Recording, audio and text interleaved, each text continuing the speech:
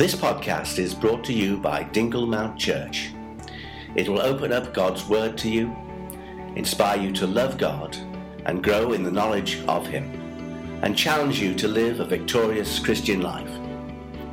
Be blessed as you listen.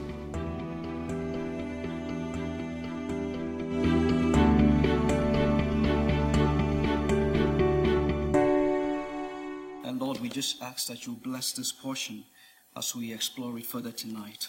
Amen. For those that weren't here last Sunday, when we started on this series from the book of Joshua chapter 7, it was a study that we tried to look at the downward path of sin. And it's an exciting chapter. I'm sure while Malcolm was reading it, you were following the reading and how it all unfolded. And it reminds me of the scripture that tells us that righteousness exalts a nation, but sin is a reproach to any people. And what we tried doing last week was to establish and to see why God had to respond to the sin in the camp the way he did. The Israelites already had victory from Jericho. Jericho had been already destroyed, and they followed the instructions that God gave them. But here they were experiencing defeat. And Joshua knew that Israel was not meant to turn his back against his enemies. And God had to instruct him and say, there is a problem. Get up from your face. There's no need for you to cry to me. There is sin in the camp.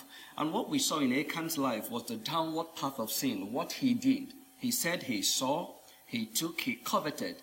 And we see all that even unfolding in the lives of many people today. How sin comes through the senses, what we see with our eyes. We crave them. And remember, I took us back to Genesis from the very beginning. It was the same strategy of the enemy. As God said, you should not eat of that tree, because she saw it, she desired it for food, and then she took it. And when you come to scripture, don't forget there is actually in the scriptures, one of the sins that is spoken a lot about in scripture is this sin of covetousness. Continually desiring to have what you maybe should not have, or trying to acquire much more than is necessary and is needed. And that one man's sin brought judgment upon God's people. And I reminded us of the need for us to see that we all are together in this work. When one member suffers, every other member suffers. And that was what God was getting at. It was one man who sinned, but the Bible says Israel had sinned. So when there is sin in our lives, it not just only affects us, but it affects every other thing, every other person around us within the church. Because the church of God is meant to be a place where the power, the presence of God is supposed to be experienced. People come in and they want to sense that awesome presence that God is in our midst. But when sin comes in, it destroys much of what God wants to do.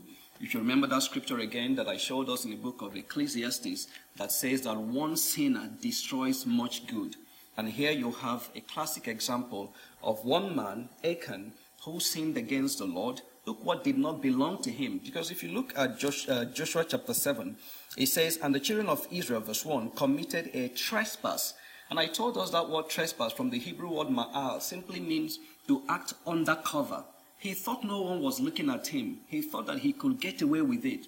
And sometimes that's what sin is about. Let us do it. Let us commit it. Because God does not see us.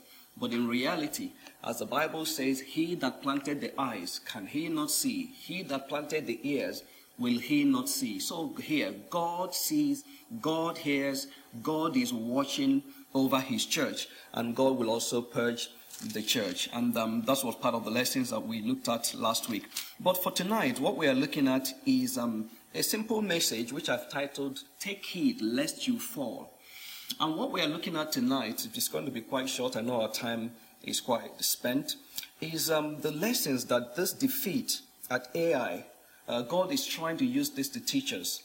Because when I read this story, one of the things that I see in this story is that the story of Ai and Achan is really somehow about how we as Christians can avoid spiritual defeat. Don't forget that chapter 6 talks about the great victory that they had at Jericho. Something miraculous happened. The walls of Jericho fell, and the children of Israel went in. But here we have Ai, which was actually a smaller place compared to Jericho. But the children of Israel suffered defeat. And so for us as Christians, the whole matter of spiritual defeat or victory in the spiritual life, maybe in our own lives or even in a nation, we can relate it to these verses of scripture that we've seen here and see what we can learn. And the first thing that we need to take home tonight, and I'm going to say this by way of reflection, things that we need to reflect on tonight, is that sometimes even when we are in a times of moments of success, when we think things are going on quite well for us, that is actually the times that we are most vulnerable to temptation. You might ask me, how is that related to the scripture we've read? Look again in chapter 6, in the story of Jericho, and you see there how the children of Israel followed every single instruction that God gave them. And here was Joshua, who instantly became a national hero. Something had happened. God had delivered his people. And I'm sure the Israelites were excited at what God had done. But then from one chapter to the next, and you come to Ai, you see the children of Israel instantly being defeated. And you ask yourself, what is going on here? And in the scriptures, there is a lot going on in chapter 7, which if you look closely, you begin to see. And that is that we are extremely vulnerable to temptation when we seem to be succeeding or when things seem to be going on well. If you remember in your own life, or maybe the times when your back was against the wall, or when you had those difficult moments, those were the times when you prayed to God a lot more. Those were the times when you depended on God. Those were the times when you listened to the instructions of God. You were willing to do whatever God wanted you to do. But sometimes when we begin to succeed and things begin to go so well for us, we no longer have that same level of dependence on God as we should. It can be related to a pastor's life as well. Maybe when your church is struggling and trying to grow, you cry unto God, depending on him, asking the Holy Spirit to shed light on the life of the church. But maybe when growth takes place and there is this sudden explosion and things are happening, maybe we are not depending on God as much as we should. And the story of Joshua illustrates this great fruit. God gave him victory over Joshua. He was in total dependence on God. And then you contrast that with chapter 7, where he had this great defeat. And I want you to look at Joshua chapter 7, verse 3. In Joshua 7, verse 3, it says there, and then they returned to Joshua and said to him, do not let all the people go up. And you need to see what is going on in this text. He says, but let about 200 or 300 men go up and attack Ai. Do not weary all the people there, for the people of Ai are few. And you can see the mentality there. What is Ai compared to Jericho? We've just experienced this great victory, this great success. Something has happened. And so there's no point to take on a great army to attack this city. We can go and overcome. We can obtain victory. When you look again in this scripture, you don't see Joshua praying. You don't see him sitting down and listening to the voice of God, whether God is saying, because in most of the stories, what you have is them asking God questions. Should we go? Should we attack? The Spirit led them at every point in time. But here you have a man and a nation who were so overconfident in the victory that God had already given them, and they thought that that victory would automatically translate to victory in Ai. And what was the result? They suffered serious defeat. And this is what can happen to us even in our spiritual lives. That the times when we think we are the strongest, the times when we think that we are very successful, that everything is going on well for us, that is when we need to be careful. That's why the Bible says, let him that thinketh he stands take heed lest he fall. If Joshua conquered Jericho, I'm sure in his thinking, Ai will be nothing. They will easily overrun them. But there something was happening. He never took time to pray. He never took time to seek the face of the Lord. And he thought that he could do it in his own strength. And the lesson there for us is great. That we as Christians can be overrun even by the smallest temptation, apart from the strength of the Holy Spirit and the guidance of the Holy Spirit. If you look at Joshua verse 5, I want you to please look at verse 5 of Joshua chapter 7. There is a phrase in Joshua chapter 7 verse 5, and this is very insightful. I want you to note this. In verse 5 there, it says in the latter part of it, towards the end of verse 5, it says, therefore, this was after the defeat, it says, therefore, the hearts of the people melted and became like water, Now, the last time that expression was used of the people of God was when Rahab described the fear that came upon Jericho. If you go to Joshua chapter 2, verse 11. So keep your hands in Joshua chapter 7, and let's look at Joshua chapter 2, verse 11. And you will see the same expression, Joshua chapter 2, and look at verse 11. And he says there, and as soon as we heard these things, he says, our hearts melted. This was Rahab recounting, telling to the men what happened to them. He says, neither did there remain any more courage in anyone because of you. For the Lord your God, he is God in heaven above and on earth beneath. So you see the same expression. And that shows you how easily the tables can turn from one moment of apparent success to a moment of defeat. And this is what happens to us as well as Christians. That one minute we might think that we are strong, we are victorious, we've overcome the enemy, and we are moving triumphantly. But the next minute, their sin is, their temptation is knocking on the door of our hearts. And that's why every single day of your life, of my life, I have to live in dependence on God. When times are good, I depend on him.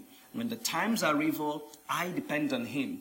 In the great matters of my life, depend on God. In the small matters of your life, God is also saying, depend on him. And this is quite a sad story, because when you look at Joshua, a man who had great confidence in God, but you can see how easy it is for great confidence in God to easily turn into self-confidence. Because it's so easy for me to say, well, I've got this great confidence in God. I know God can show himself strong on my behalf. But without knowing it, gradually, my confidence in God is being substituted by self-confidence. I am no longer looking up to God for victory, but I'm now depending on myself, on my skills, on my ability, on my know-how to order my step as a person. And this is what God is saying to us. Yesterday's victory will not bring about victory today. No matter what you experienced in the past, you may have defeated Jericho. The walls of Jericho may have crumbled before you, but watch out. There is an Ai in front of you. There's a little temptation right in front. There's a place that calls for real dependence on God as you move on in your battle. Within this week, I was reading the stories of some great men of God, whom at the times of their pinnacle, where they were at the pinnacle of their ministries, had great success. But over time, we saw how sin crept in, how things began to erode their relationship with God. And for us, like I said, that is what can happen. Some of us know the televangelists. I wouldn't call any names, but some of them we know. At the height of their ministry, their souls have been saved. Their ministries have spread all over the world. But it got to a point when they began to take things for granted, thinking that because they have come to accomplish so much, that ministry is just like a walk in the park. And we saw how they came down, how they fell. The same thing going on in this story. No consultation, no need to pray. They underestimated the enemy that they were fighting. Did you notice what he said? Look at that scripture again in Joshua chapter 7. In verse 3, he says, when they return, he says, do not let all the people go up. He says, but let about 2,000 or 3,000 men go up and attack Ai. He says, do not weary all the people there, for the people of Ai are few. But when you read further, as I'm going to show us in the subsequent lessons, they underestimated the enemy. The men of Ai weren't few. In fact, they were in their thousands. And here they were, underestimating the enemy that we're about to face. And that's what we can do as well. Even in our walk with God, we can underestimate the enemy whom we are battling with. The enemy that we are confronted with, the Bible says, is the prince of this world, the prince of darkness, rulers in heavenly places. And when the Bible calls us to put on the whole armor of God, God knows that this is an enemy that seeks to overthrow our faith, that seeks to stop us from getting into our inheritance, and we need to know him for who he is. Overconfidence sometimes can destroy, and that's why God is calling us, be aware of your vulnerabilities. I have to be aware of my own vulnerability as well. And the second thing you see there that Joshua did, and this is quite interesting, I'll just share with you and I'll round up on that. The second thing that we see in this story was that after Joshua noticed that something had happened, the Bible tells us that he went straight to God. And this was quite remarkable because here you see a man who had just experienced great defeat, from the joy of victory, of triumph, to the gloom of defeat. But he knew something was wrong. And what he did was he went back to God. And this tells us that we, even as Christians, can turn defeat into victory if we take it back to God. Joshua knew that something just wasn't right. And the same thing is so easy for Joshua to have explained it away, to have said to himself, well, I only lost 36 men, as we have it in the story. He could have said that and said, there's nothing wrong, all is well, let's carry on with the battle. But Joshua did not do that. He knew that Israel was not meant to turn away from its enemy. Just as you know it and I know it, that as Christians, we are not meant to live to be defeated by sin. And when we see sin having its way in our lives, we know something isn't right. It calls for repentance. It calls for us crying unto God and saying, Lord, show me what is wrong in my life. What do I need to do to mend that relationship I have with you? But sometimes we glance over sin, we look over it, and we feel that all is well. But what we have Joshua doing here is Joshua knew there was a reversal of fortune. He knew there was a life-threatening situation.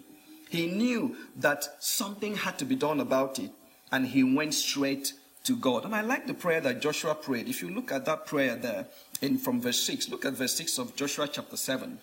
He says there that Joshua tore his clothes, fell to the earth on his face before the ark of the Lord. He says, until evening. This was a man who really wanted a solution. He wanted an answer. And he knew that the answer can't be found anywhere else. It's just like in your life, if you're facing some life-threatening situation or something is going on that just isn't right, where do you turn to? Where do you run to? When you see yourself being held back again in bondage to sin, what do you do? Where do you run to? It says there, he tore his clothes, a sign of brokenness, and fell to the earth on his face before the ark of the Lord until evening. The ark of the Lord signifying the presence of God, because he wanted to be sure, God, are you still there for us? Are you still there and your people are being defeated? In the same way, we as Christians can ask those questions. God, what is going on? I look into my life, I can't sense that joy, that vibrancy that I'm expected to experience as a Christian. When you go to God, that is your heart cry. And he says there, and he did that from morning till the evening, both he and the elders of Israel.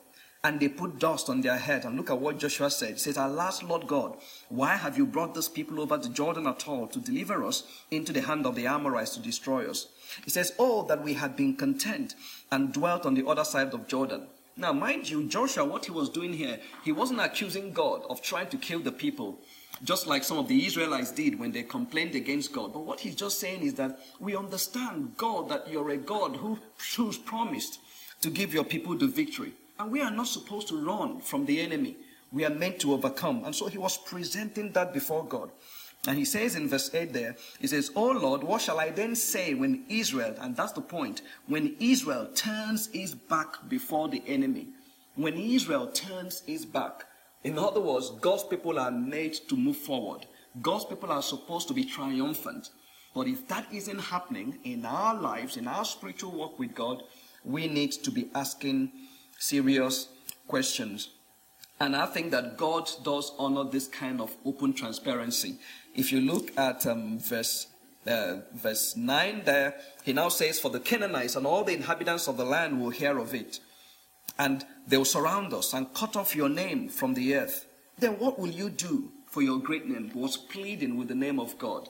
It's just like people looking at you and saying, well, you claim that you're a Christian, but how come they can't see the victory, they can't see the joy of those who claim to be Christians? What is going on? Your life doesn't reflect that change and transformation.